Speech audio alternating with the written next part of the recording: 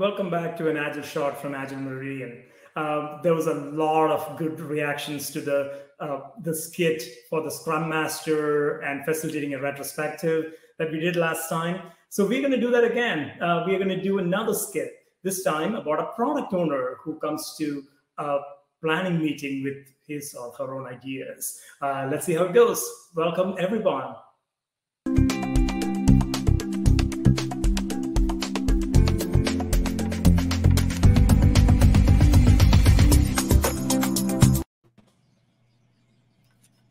All right, thanks, team. We are all here for the next planning session. We have an exciting sprint coming up. We have a bunch of things to do, guys. I mean, and I'm here to make sure that it all happens because ultimately it's my responsibility. Right? I mean, come on. Everyone is going to ask me what happened. So we have our APO in the next sprint. We have to build our APO class. We have to build our training curriculum. We have a ton of marketing updates to make. We have a ton of website updates to make. There's a lot of other things to do. We have impact mapping workshop. There are so many things going on. So let's get right down to the planning. I mean, this sprint is going to be so tough. I mean, we've got our priorities, right? I mean, we've been working on that for a little bit. These are our top 4 priorities. This is our sprint goal. Yeah. So I mean, I think that kind of lays it out, right? I'm going to be working on the impact mapping workshop, continuing to build that out and tie it back to what we're doing with APO and everything else. So I've got those story cards ready to go.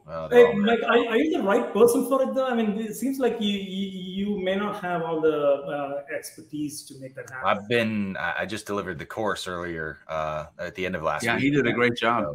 It was really well done. I was up in Chicago and it went really well. That was our beta. It went off well. We're continuing. They're asking us to continue. So I figured I would take that and expand that out and give our that'll give us our first version of this course. So what are the details, Mike? I mean, I would really like to know. Well, they're all on the story card. I mean, we've got we did that in all of the decomposition sessions. So it's all there. If you want to look at it. Can I interrupt for a second? Sorry. Sure. Let's make sure as a Scrum Master, I want to make sure that we're all on the same page, right? Okay. So, Mike, your job is really to figure out the how, right? How you're going to go do it and what the steps are, all the things that are needed.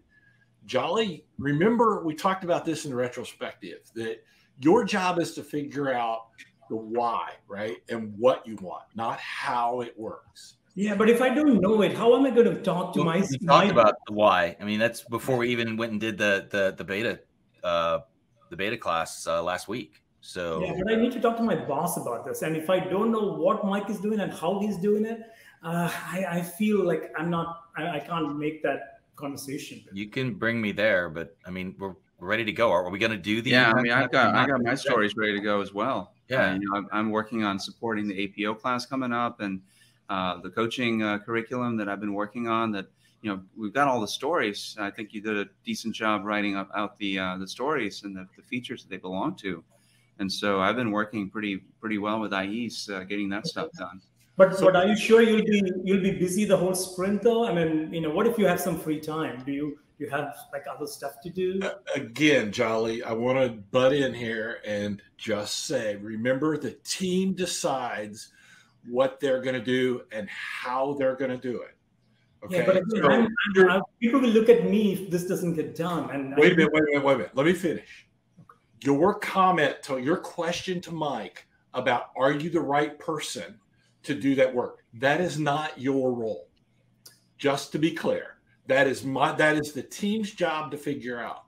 Yeah. And so you need to bring up the point, and you need to bring up the question, and you need to, are we going to be able to get this done?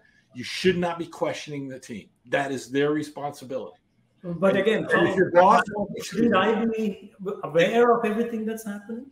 If your boss and you want me to come and let's have a session to establish what your role is, I'm more than willing to do that. So let's just hear what IES has to say too. I mean, I want to make sure before we go on to the team and we carry it on, you understand that as a product owner, your job is to figure out who and what and why. That's it. The how is the team. Okay. Okay. And we just need to know what direction we're going. We're going to figure it out. Okay. Okay. Yeah, I feel like we've got enough from you to do that, right? Yeah, he's okay. I Feel like you're there too, or Well, I think Are you- it's more. Yeah. Sorry. Did I just freeze? Am I? no, you're Is it good. okay. Oh yeah. Yeah. I was just going to say that maybe it's better if we focus on managing the goals rather than managing the people. So that way we have like a clear. But are you okay? I mean, are you? Do you know what you have to do? Yes. On my end, I'm also working hand in hand with Kumar and Chris. Actually, practically everyone, because I'm doing the courseworks. I'm supporting in the course making. So I do also the course books, the presentations, even the content, and all the marketing communications are all good to go. So from email marketing to the socials. So is your time equally spent? I mean, are you going to be busy all sprint?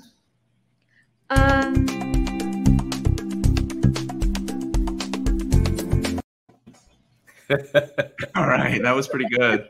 That was really good. Thanks, Aziz. You seemed like you were just in character, Jolly. It was amazing. Yeah. I didn't know there was a lot of difference. Well, I thought Chris, you did a pretty good job as a scrum master, kind of reined it in. Yeah. I'm sure we've all seen this, right? In the product owners that are more into the how, get into managing the team. I love what you said, Aiz. Manage the goals, not the people. Yeah, that is really great. That was great. Way to put it. Anything else to add, to this this short video? Advice that we might give product owners or teams to help with product owners that are intrusive. Yeah, into the how. Yeah, one of the things that was the undercurrent of all of this is that traditionally, right, project management, people management has always been about managing individual productivity and work. And the work, right? How do you maximize the amount of time people spend on tasks, and how do you maximize that individual productivity? Rarely has the thought been about team throughput as to how the whole team gets work done, but it has been on individual productivity. And that's why you see people in traditional roles who have switched to an agile environment, especially product owners, scrum masters, focusing again and again on that individual productivity and making sure that you point out. They bring that with them. Yeah, they bring that with them from their past. I think it's interesting. And especially when Chris mentioned, hey, we talked about this in the retrospective. That kind of gave the idea that, hey, this is not the first time this has happened. This is a repeat offender here. We've got some issues going on with roles and lanes, right? And being able to understand those. Yeah. And I thought it was the idea around going after that right there and then, right? I think it was actually probably a good approach to say, all right, we gotta, this is happening again, and we got to talk about this, right? That idea of let's get all of these concerns of Jolly's out of the way so that the team can get back to doing the work and get that aha around the fact that this isn't your role might have been in the past, that you are responsible for the work and the output, where that's not the case anymore. It's all the group together. I also thought it was interesting too, as Jolly kept talking about himself, like, this is mine. Like, we weren't responsible for anything, or we weren't involved in it, when really we are. And he didn't have that feeling that was the case. Don't you think there's an underlying issue to all this? And you kind of heard it a little bit. I heard it a little bit, and I wonder if you all think it's the same. Look at it the same way. But did you hear Jolly say, I need to make sure to my boss this is all going to get done. We've got all these deadlines. It seemed like the underlying issue was trust, that Jolly didn't trust the people on the team to go get the work done. And Jolly was a proxy almost to his boss in that case. Yeah, and which kind of points out the fact that this is not just a team problem, right? This is also an organizational problem where the levels of trust, as in my boss, their boss, is built into this, right? And everyone is trying to make sure that things are getting done and holding the team accountable for that without thinking about the part that they have to play in it, which is empowering the team, making sure that they have the tools to succeed, getting the organizational blockers out of the way so that the team can do the best job possible at that given point. How did you feel when Jolly was asking you about your time and how you were using your time? How did it make you feel as a team, as a member of that meeting? Well, I felt kind of not really offended, but something like intruded. I mean, dude, I know what to do. I know how to manage my time. Well, as a fairly new agile practitioner, thanks to you guys, I feel like I sort of have my 2 cents on this thing. It's really very difficult how to manage this this job this role actually as a product owner. So it's really very important because it's easy to cross the line. So it's really very important to know the why from the how, because it's also easy to feel like you're above the team. And I've read that it's one very bad product owner failure. So I guess it's always good to stick with the questions that you need to answer for your role. Yeah. In our sorry. I was just going to say that's a really good insight. The product owner isn't above the team. The product owner is just another role on the team that they're really focused on the why and the what. What should the team be focused on? Mm-hmm. And providing that value conscience for the team. So their intended role is to make sure the team understands and is imbued with the same sense of product ownership, the mindset as a product owner is. So they build the right things for the right people. They understand the customers just as well as the product owner does. So the product owner really should be building a bunch of product owners on the team, that think the same as he or she does, and so on. And that's only happens when you focus on the why and the what. Yeah, it felt like we were working for Jolly, not with Jolly in that organization. Yeah. And as you probably have recognized that in Agile Meridian, we all go to make sure that, Kumar is kind of the product owner for the work that you do, right? But we make sure that we work with Kumar so that he can prioritize our list effectively, that we don't run, we don't put things on top of the priority list that you have already and mess up your rhythm, so to speak, and your workload. So that's why we make sure that Kumar knows what we are giving you, and he can prioritize that list and make sure that you don't get overloaded, which is really key for our product manager. Yeah, that prioritization of what's important this week, what's important to do, and what are we trying to get done. That is a huge role of that. And what was interesting is in our skit, Jolly was more focused on how we were using our time than he was about what we were going to deliver. It was very interesting. Yeah, so. because many product owners do think that keeping track and controlling your time is key to getting things done. Which is really that old school. That's the relationship that they know that they're used to, right? That they've been charged with in their past jobs. Excellent. So, what do you suppose are some tips that we could share for product owners that may or may not be even aware that they're in this how mode? Yeah, great question, Kumar. I mean, one of the tricks that I have always used is work with the team when you prep for a sprint, right? Don't do this in a vacuum. Don't bring the priority list to the planning meeting without anyone knowing what that means. Work with the team, and it means that you are an active participant in the refinement sessions, in the pre-planning meetings if you have them, in your daily stand-ups, and be aware of what's going on in the current sprint as well. And if you involve the team, you will get a lot of the hows from them as FYIs more than, hey, this is how we are going to do this. And that rounds out your knowledge about what the team is doing, maybe why. I mean, you come up with a why the team is doing something, what they are doing, and get some of the hows as well, which gives you a more rounded picture. It doesn't mean that you now take over the house, but it gives you a more rounded picture and it makes you aware. That is one way to get in front of it. Yeah, that's good. I was thinking also that, you know, for a product owner to build their self-awareness, it's important that they listen to feedback, you know, in retrospectives, and even in a planning meeting. If the product owner is doing the majority of the talking, then that's not a planning meeting. That's a bad sign that the team isn't participating, isn't talking, isn't asking questions, isn't, you know, they're basically, if, and that's just sort of a situation, they're order takers. They're waiting for the product owner to tell them what to do, and maybe to the extent to how to do it as well. Right? And that's a big no-no. Yeah.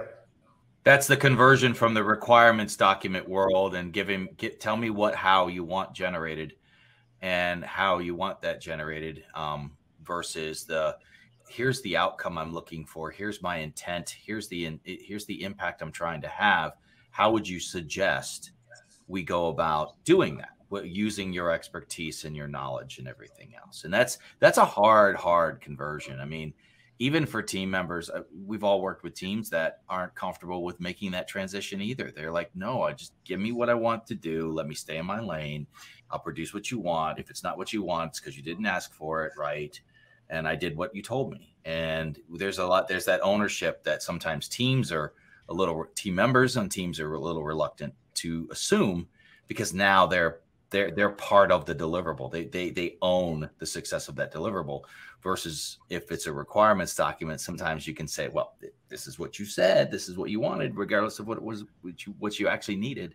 So there's those cultural aspects are huge, especially in new teams, for sure. Yeah. I don't want to be the dogmatic guy, but I'll go ahead and do it for the purpose of this video.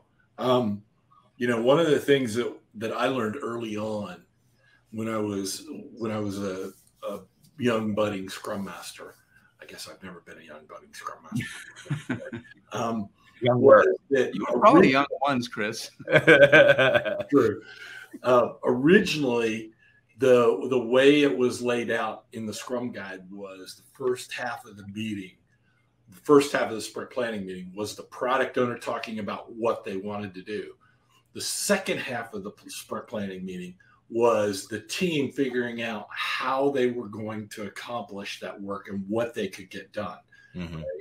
And the product owner was still there, but clarifying. And I sometimes will use that kind of an approach with a product owner. You lay out what you think you want to get done, right, in priority order, ask for clarifying questions, and then shut up and let the team do their work. That structure would have helped this meeting specifically. It really would have, because it would have given Jolly the opportunity to get a lot of this stuff out, and then an opportunity for us we wouldn't have been so back and forth. It would have been helpful. Yeah. The problem with what I just said, though, is that some people will say that's the only way you do sprint planning. Well, okay? That's the way. And it just doesn't work that way. But it is one way you can help, set some boundaries. The other thing might be create an agenda, right? That says, okay, what are we going to talk about? Have the product owner list those things out and send it out in advance, so that you're moving down the agenda rather than, him controlling the conversation. Yep. I'm not a big fan of agendas, but sometimes you have to do that. I think that's a really good point. Agendas for any type of meeting, including planning, is so important. We just did a facilitation class, and that's one of the things that I think was a big takeaway, big aha for that class. Not that it's anything new. People always say, hey, for any kind of meeting, you need to have an agenda, but just the work that goes into building the agenda is quite a bit, for a product owner and the Scrum Master together to think about, okay, so what's our goal? Who all needs to be there? What stakeholders might need to be there? Thinking about all the pieces and parts that's going to make that planning session successful. Right. Takes time. You just don't want to show up and say, okay, let's start planning, and the product owner not have any idea going back to Aiz's point, what the goals are, right? What are the goals of the sprint, and what is it I'm really trying to accomplish? And if they're just making it up as they go, right? If they just come in and just throw up all over the table, that can be pretty difficult to get through. Right. And I feel like not having a goal is, the product owner tends to give arbitrary deadlines to people. Mm-hmm. Yeah. I like what you came up with, Ais. I think it's quotable. Manage goals, not people. Nice. It's a good one. Hey, Ais. So, with no repercussions, does Kumar do that? Does he focus on the goals or not? You don't have to answer that. I think Kumar is actually doing a pretty good job. I mean, he knows when to button, and he knows I should have a raise, right? I'm kidding, but seriously, he knows when to really actually get in there. And are you doing well? Is there a problem? Or he also knows when to just leave me alone. You know what to do. Okay, just give me the deliverables in times that you promised me. Or sometimes, especially when it's a time sensitive task, he does give me when he needs it, which is very helpful. You know, there's one thing, Ais, that I love that you do as well as the team members. You ask when you need more, right? When you need more, hey guys, I need this, I need that. This is something that I need. So that communication is a two-way thing, and I think it's fantastic when you have that psychological safety and trust built up. That's where those frameworks can help. Is when you have that environment that is devoid of those two things, the frameworks can help over time build them, and then the framework isn't really as necessary because now that trust and that psychological safety is making up for a lot of things that the framework was trying to instill into the process side of it. But I think, that two-way communication and that freedom and comfort to be able to say, that's great, but I need more. Why are we doing this? What? Give me some more clarity so I can really produce something really good for you. So. Yeah, this is great. Any closing thoughts? We're getting to where it's not a short anymore. We've gone over 20 minutes, so it's no longer a short; it's a medium. Yeah. All right. Well, it seems like we're all pretty happy with what we talked. I mean, this is a big topic, right? So the role of the product owner, and this is just one aspect of it. The persona, the know-it-all product owner, and there's nothing wrong with knowing it all. It's just a matter of building your emotional intelligence and being self-aware that, hey, your job, as Ais so eloquently put it, is to manage the goals and make sure that you focus on the why and the what, and not manage the people. That's not really your role to do. So thanks for watching. Hopefully leave us some comments, what you thought of this, and we'll see you next time. Thanks a lot. Bye-bye.